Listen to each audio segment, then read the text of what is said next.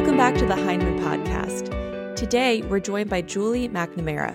She's an associate professor of mathematics education at California State University, East Bay in Hayward, California. She also provides professional development and classroom coaching to teachers in the San Francisco Bay Area. This short conversation was recorded back in September, and Julie and I talked about how students develop algebraic reasoning skills in their younger years. As always, a transcript of this conversation is available on blog.heinemann.com. I'd love to start off with just learning a little bit more about you, your background, and how you came to do the work you do. Yeah, so I started out as a classroom teacher. I had a very kind of common experience with mathematics as a school kid, where I thought I was really good at math. I thought it was great. It was so fun. And then at some point, I hit a wall.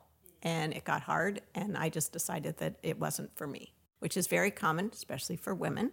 And so it just didn't occur to me that this would be my life's work until I became a classroom teacher. And in my pre-service program, I was exposed to a completely different way of thinking about mathematics and realized that not only was I actually capable, that math was pretty cool and fun.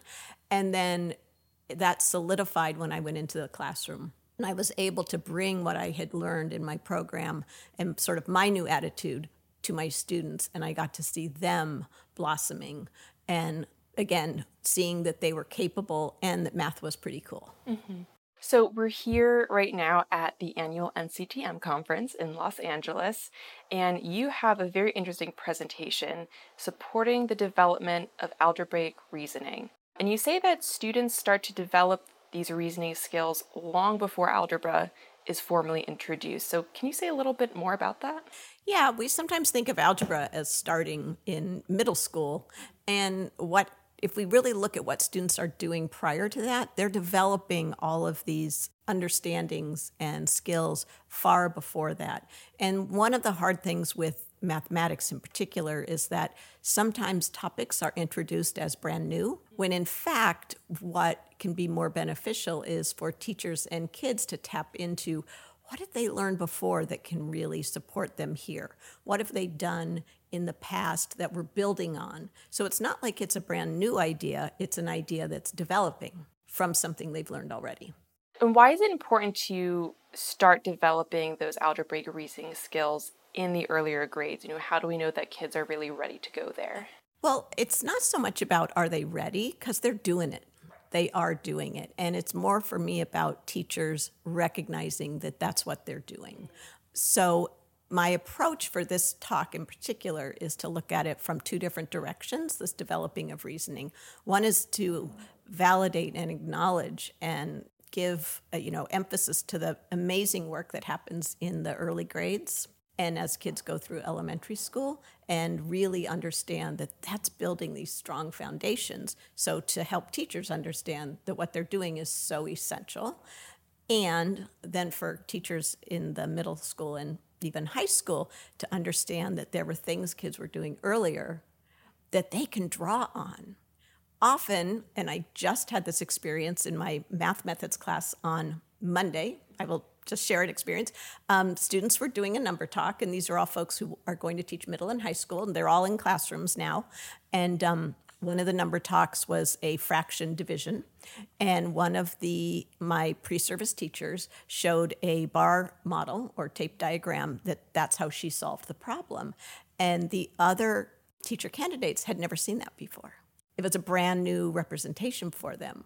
Well, that's really great for middle school and even high school teachers to know that this is this wonderful representation that can be used in multiple ways, multiple levels, and you can build on that. Students have hopefully experienced that in elementary school, and as middle school and possibly even high school teachers, you can use that same representation and even just tap into kids and say, remember when you used this model, maybe when you were adding or multiplying, we're going to use it today for this division problem.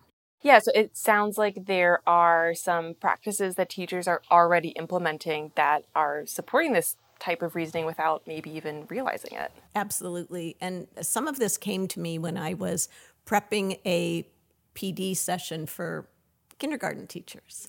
And we were doing measurement activities. And so I brought in a bin of stuffed animals because we were going to talk about all the measurable attributes and then compare our stuffies and who's its tallest and who's its shortest and whose are the same.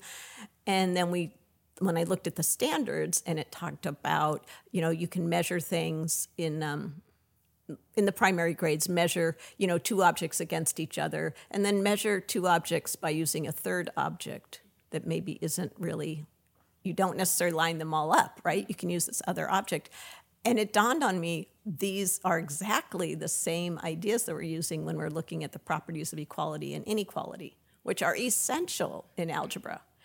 And if we just have kids compare things, and then we put those labels on if A equals B and B equals C, A equals C. Well, if A is my alligator and B is your bear and C is your stuffed cat, then we've got it and we can compare them.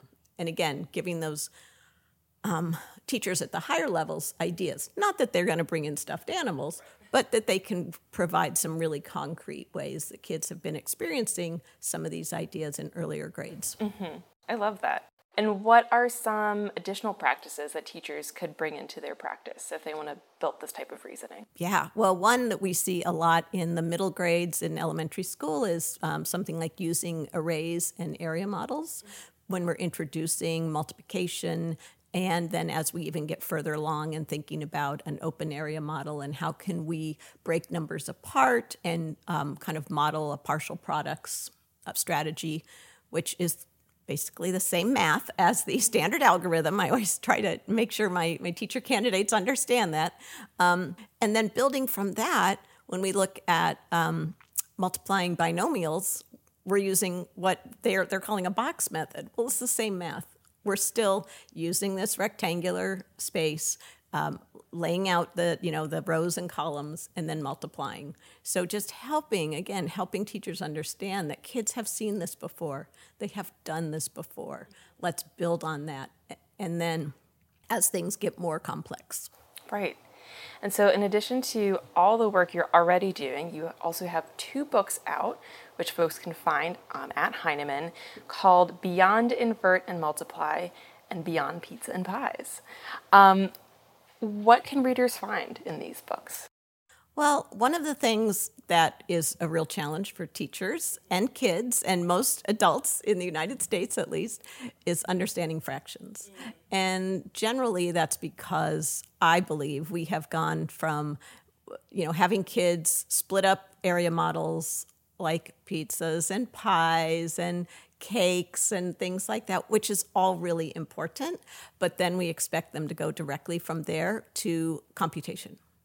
So now I'm trying to multiply 1/3 of a cookie by 2/5 of a cake, and that doesn't make any sense, right? So one of the things we really want kids to do is develop this understanding of fractions as numbers, and numbers that sometimes operate a little bit differently than whole numbers, although the mathematics is the same, but it looks kind of different. Like when you multiply 2 fractions together, you're not going to get necessarily a bigger number, right? And division with fractions, why is my final answer larger than the number I started with? That doesn't make any sense, right?